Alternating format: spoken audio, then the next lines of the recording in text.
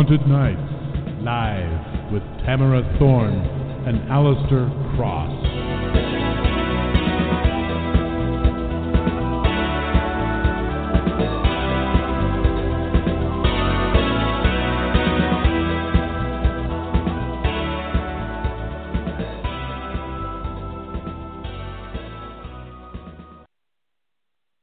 Good evening, everyone, and welcome to Thorne and Cross Haunted Nights Live. We're your hosts, Alistair Cross and Tamara Thorne. Thank you for joining us. Of course, first I'd like to give thanks to W.J. Pierce for creating and performing our music. Tonight, before we introduce our guest, we'd like to tell you about the latest entry in the Ravencrest saga. It has everything you need for Halloween: ghosts, demons, priests. It's all here. And here's Tamara to tell you more. Yeah, here I am in a remote part. Our guest has given me the giggles, and I'm going to try very hard to read this properly. In a remote part of California, Ravencrest Manor, imported stone by stone from England more than 2 centuries ago, looms tall and terrifying, gathering its dark and unnatural powers and drawing those it wants into its own, as its own. In Exorcism, Book 3 of the Ravencrest saga, something evil is stirring in the deep, dark waters of the estate's indoor pool as ghostly jazz-age parties fill the air with phantom music. Within the mansion, a maid is visited nightly by a demon lover. And Governess Belinda Moreland is haunted by the tormented spirit of Violet LeBlanc, a silent movie star who is driven mad in her prime and wants Belinda to help her in her search for justice. All right, and if you need to brush up on the specters, scandals, and sinister goings-on at Ravencrest, you can get the first 2 complete novels, The Ghosts of Ravencrest and The Witches of Ravencrest in paperback or ebook at Amazon. The Ravencrest saga Exorcism is also out. That is obviously the latest installment, and it has witches, ghosts, mystery, history, and lots of family secrets. So if Gothic is your thing, check it out. You can keep an eye out for the 4th novel, Shadowland, which is coming this winter. All right, you can learn more about what we do at our websites, alistaircross.com and tamarathorne.com. You can visit our mutual blog at thorneandcross.wordpress.com. If you tweet, our handles are @CrossAlistair and @TamaraThorne. You can visit our Haunted Nights Live page on Facebook or find us on Instagram at @ThorneandCross or @official_Alistair Cross. For more information on the show, you can visit Authors on the Air on Facebook, Twitter, and at authorsontheair.com. Thorne and Cross Haunted Nights Live is a broadcast of the Authors on the Air Global Radio Network, LLC. All right, that's said and done. Tonight we are thrilled to have a return visit from Michael Schutz. Michael Schutz was born and raised in the frozen tundra of Wisconsin, where the macabre tales of Ray Bradbury and Stephen King kept him warm at night. He's seen way too many horror movies to be healthy, and he is the author of the novels Plank Children, Edging, and Blood Vengeance. His short fiction has been featured in Crossroads in the Dark 2, 3, and 4, Ravenwood Quarterly, Dark Moon Digest, and Sanitarium. He lives with his naughty cat children in Northern California, and you can keep tabs at him at michaelschutzfiction.com. His new book is Plank Children, and we're going to be talking about that, among other things. Welcome to the show, Michael. How are you? I am great. Thank you for having me back. I thought I was calling Domino's because I really need a pepperoni and sausage, but I guess I called you guys, so might as well have that. We've got pepperoni and sausage. Alistair has the sausage. I have the pepperoni. We're wearing ours. Gosh. You do this shit on air, too? Yes. They can't stop us. Yes.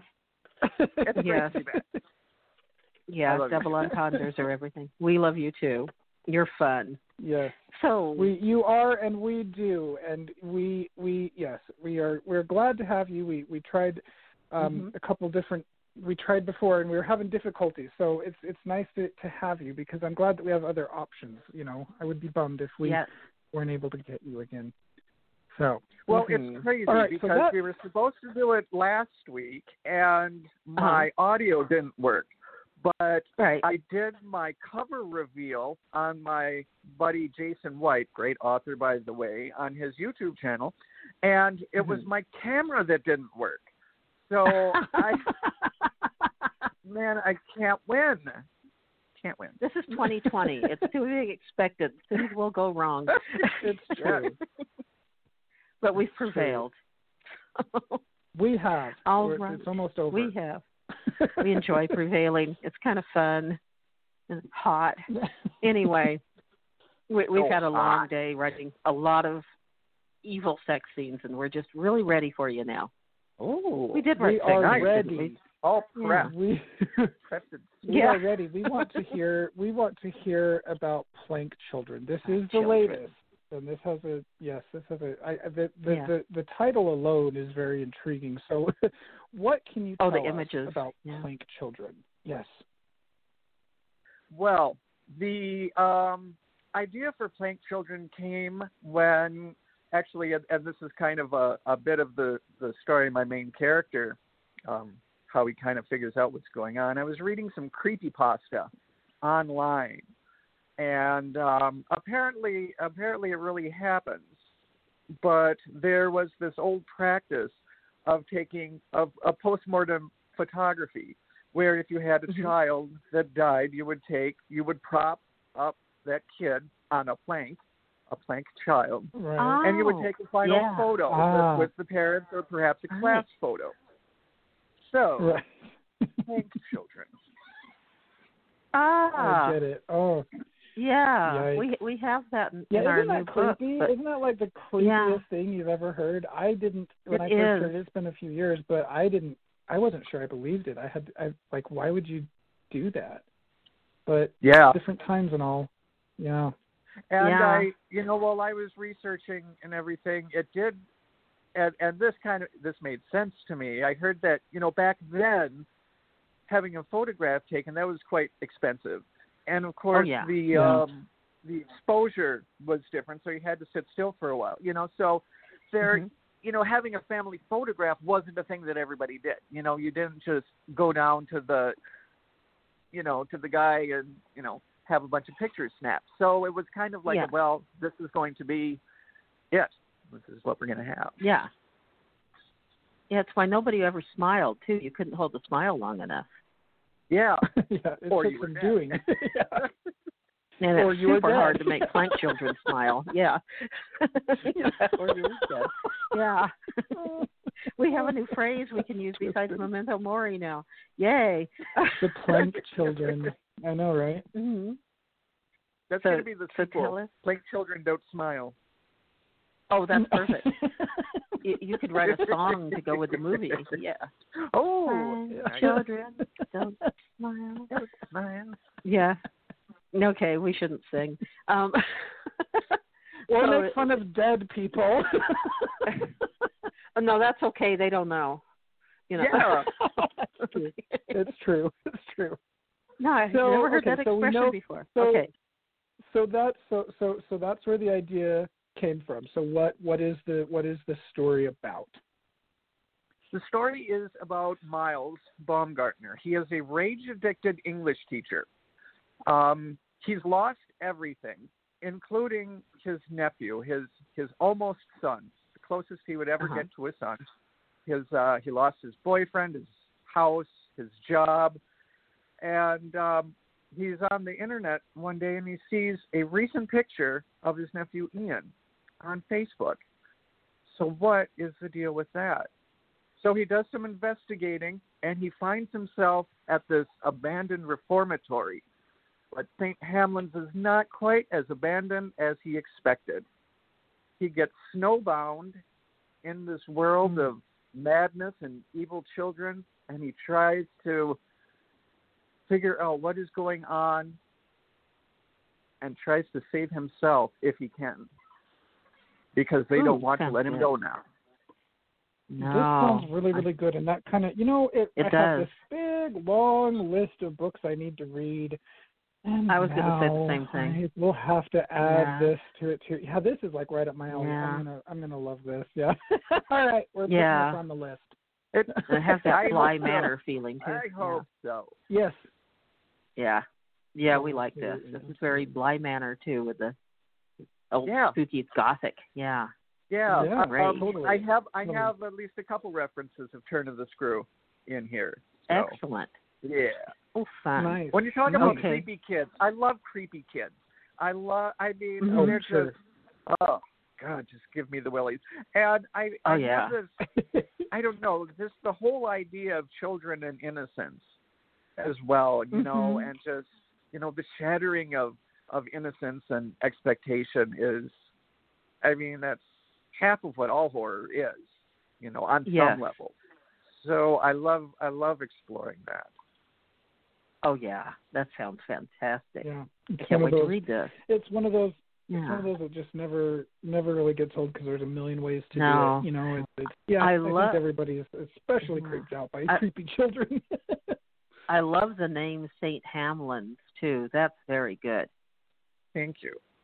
I'm waiting for somebody to get the meaning of that, but nobody has contacted me with it. Hamlin is the name of the town that the Pied Piper stole the children from. Yeah, so you get it. Exactly. Yeah. Oh, yeah. I love that story. And then all the children drown in the creek. That's a creepy story, too. Yep. It is. Good times. Yeah. Good times were had by all.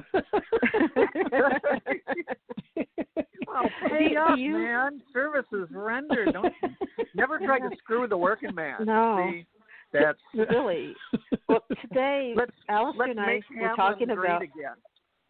Yes. Yeah. Well, I want to ask you a question. Today, Alistair and I were talking about, because we're doing audiobooks now, and that the fact that we have a lot of names that are horrible puns, like Constance, last name Welling. But if you say it fast, it's Constance Welling. We have all kinds of names like that, and that's one of the clean ones. And you're obviously with Hamlin, you're planting things too. Do you ever do that? We're trying to decide how to tell the readers not to pronounce the names correctly, just so we don't get Harry Hole and his orchestra. Should we change the name to Hall? You know. I think we're gonna have to deal with it. But yeah, there are a few that are pretty bad. Like, you know, the last name Harry Hole, Hull, and we're like, well, Harry Hole. That's hilarious, Harry Hole. We weren't thinking about audiobooks. Audible. Yeah, that's going to be really interesting, isn't it? Yeah. I don't come to mind, but it's not appropriate. But I'll just say it anyway. Oh, are you sure? Unless it's really bad. Positive. But it's really bad. No. Well, okay. If you think my hair is curly, you should see Mike Hunt. Mike Hunt. Oh. Talk about names. Yeah. Telephone call. I have done that in the 80s. I did that. Yeah, I said that. Telephone call from Mike. That's an old one. That's an old one. It's terribly old, yeah. There's Mike Hawk, too. And yeah. So do you put strange names in Mike Hawk. Hawk. Yeah. Hawk. Yeah. Tony's brother. I get it. Yeah. So do you do that often? It seems like you would. I do. I like to, if there's a phone number in anything that I write, it spells something out. I like to have, I mean, you got to do those interesting things. I put Pink Floyd lyrics in my prose, not so much in Pink, but there are some. There are some Pink Floyd and Roger Waters. The main guy, Miles, I do want to say this. I named him Miles Baumgartner after Miles Teagarden in Peter Straub's If You Could See Me Now, which is one of my favorite novels. I love that book. It's my favorite Straub, The Water Ghost. Yeah. It's just fantastic. It's better than Ghost Story as far as I'm concerned. Oh, yeah. That's Julia and If You Could See Me Now. Those are the two that I just love. So, such a good book. That was an influence in playing children. Peter Straub's an influence anyway. I love that he talks about, because he's from Wisconsin too. A lot of people don't know that, but because he moved to England.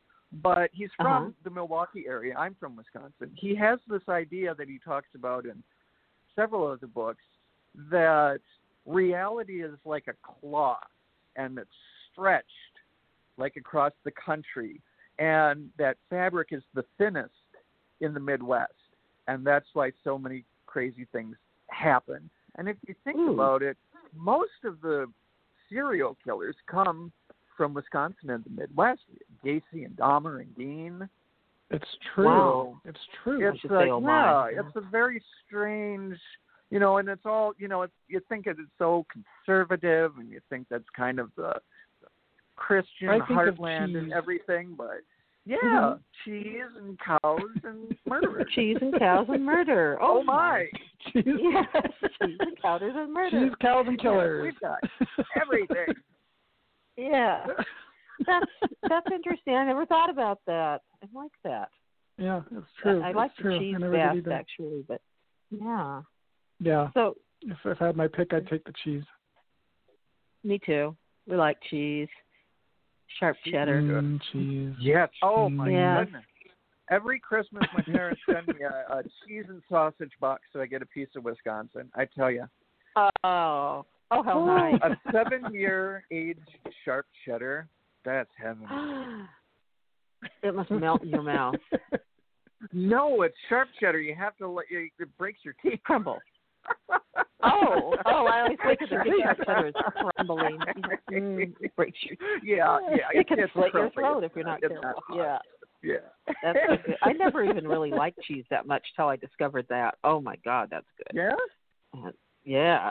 The sharper the better. Cheese is my favorite. I do like it now. When people talk about the way people talk about chocolate and stuff like that. That's how I am with cheese. I'm like, really? You are. Cheese. Oh, yes, that's how you get him on your good side. You waft cheese under his snout, and he loves it. Yeah. I'm from that Viking heritage. I come from a long line of cheese eaters. What? Yeah, what did you say, Michael? I said nothing like settling down with a big wheel of cheddar in a scary movie. Oh, yeah. That's right. And probably a great big thing of Mucilex. I don't remember what that's called. Something, a big bag of oranges would work too. Yeah. Talk about a horror show. All right, enough about cheese. Let's talk about plank children. That is why we're here. Come on here to talk about. They're good with cheese on them. Oh. Right out loud.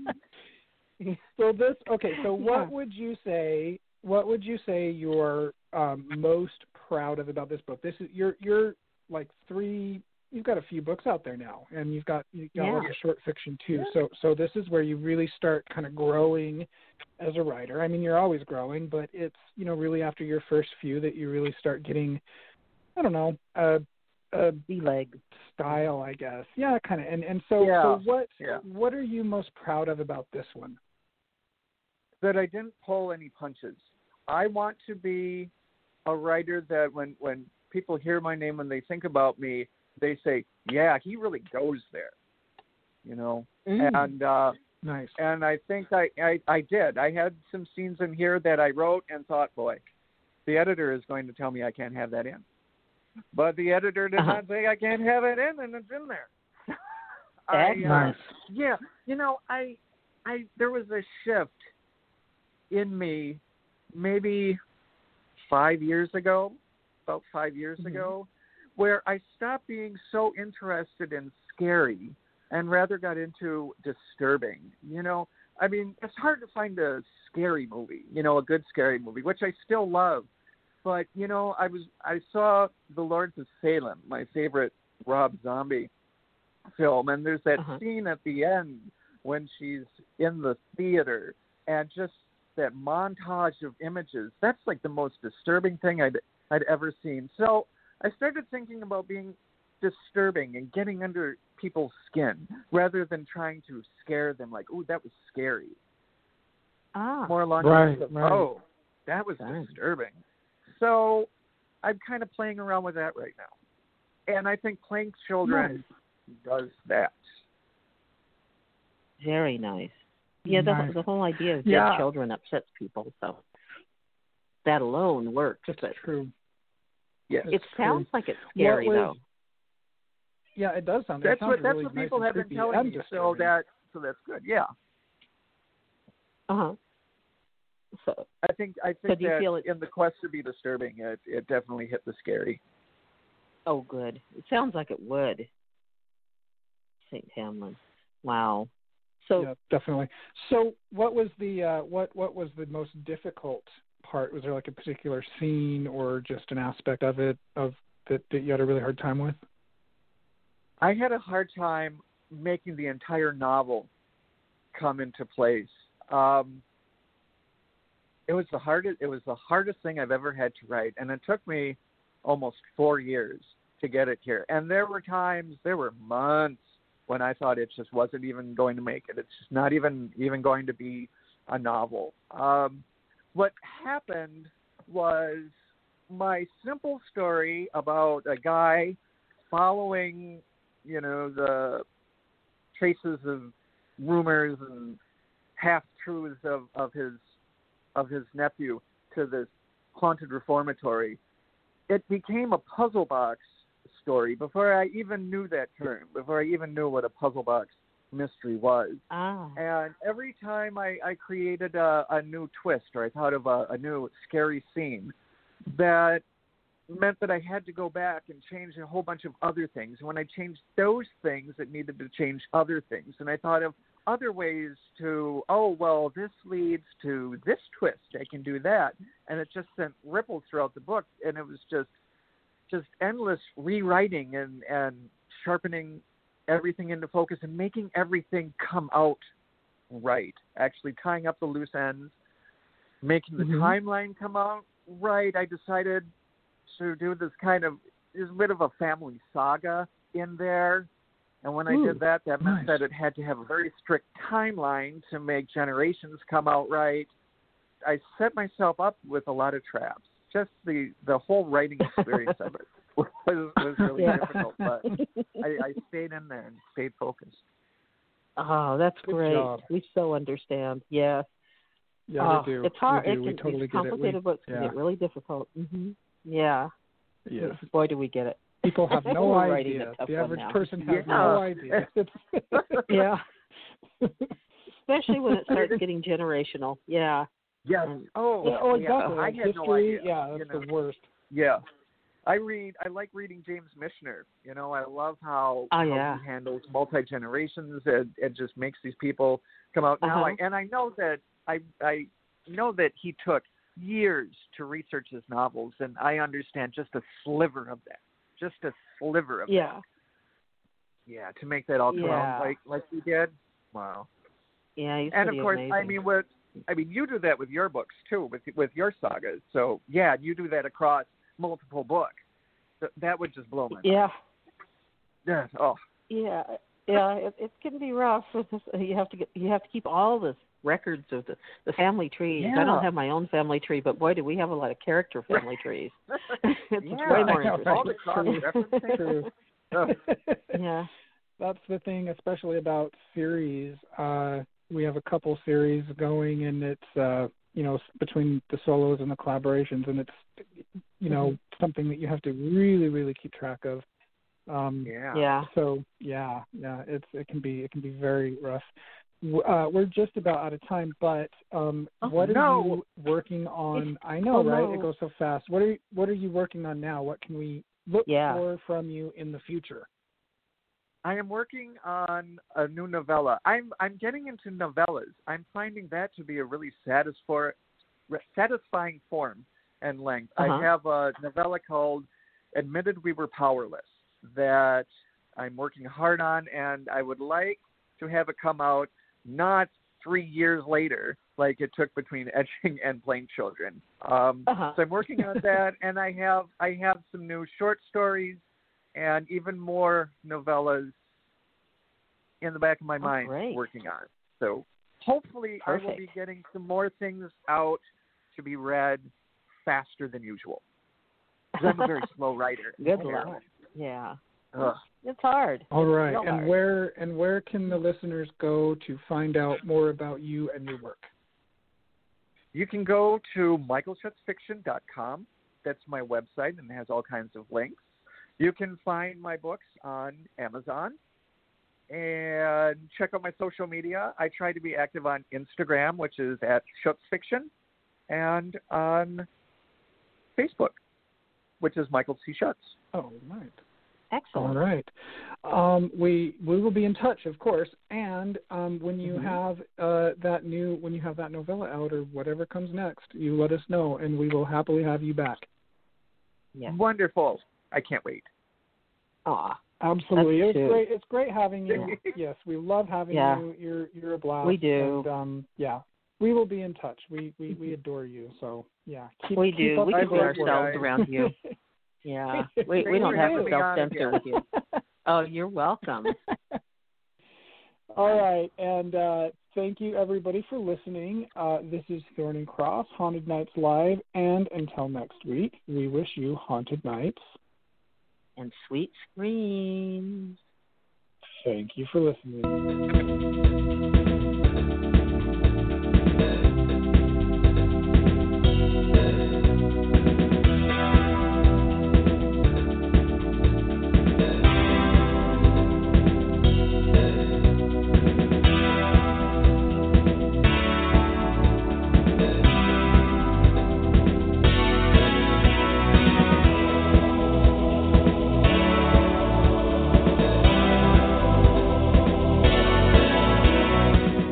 Haunted Nights, live with Tamara Thorne and Alistair Cross.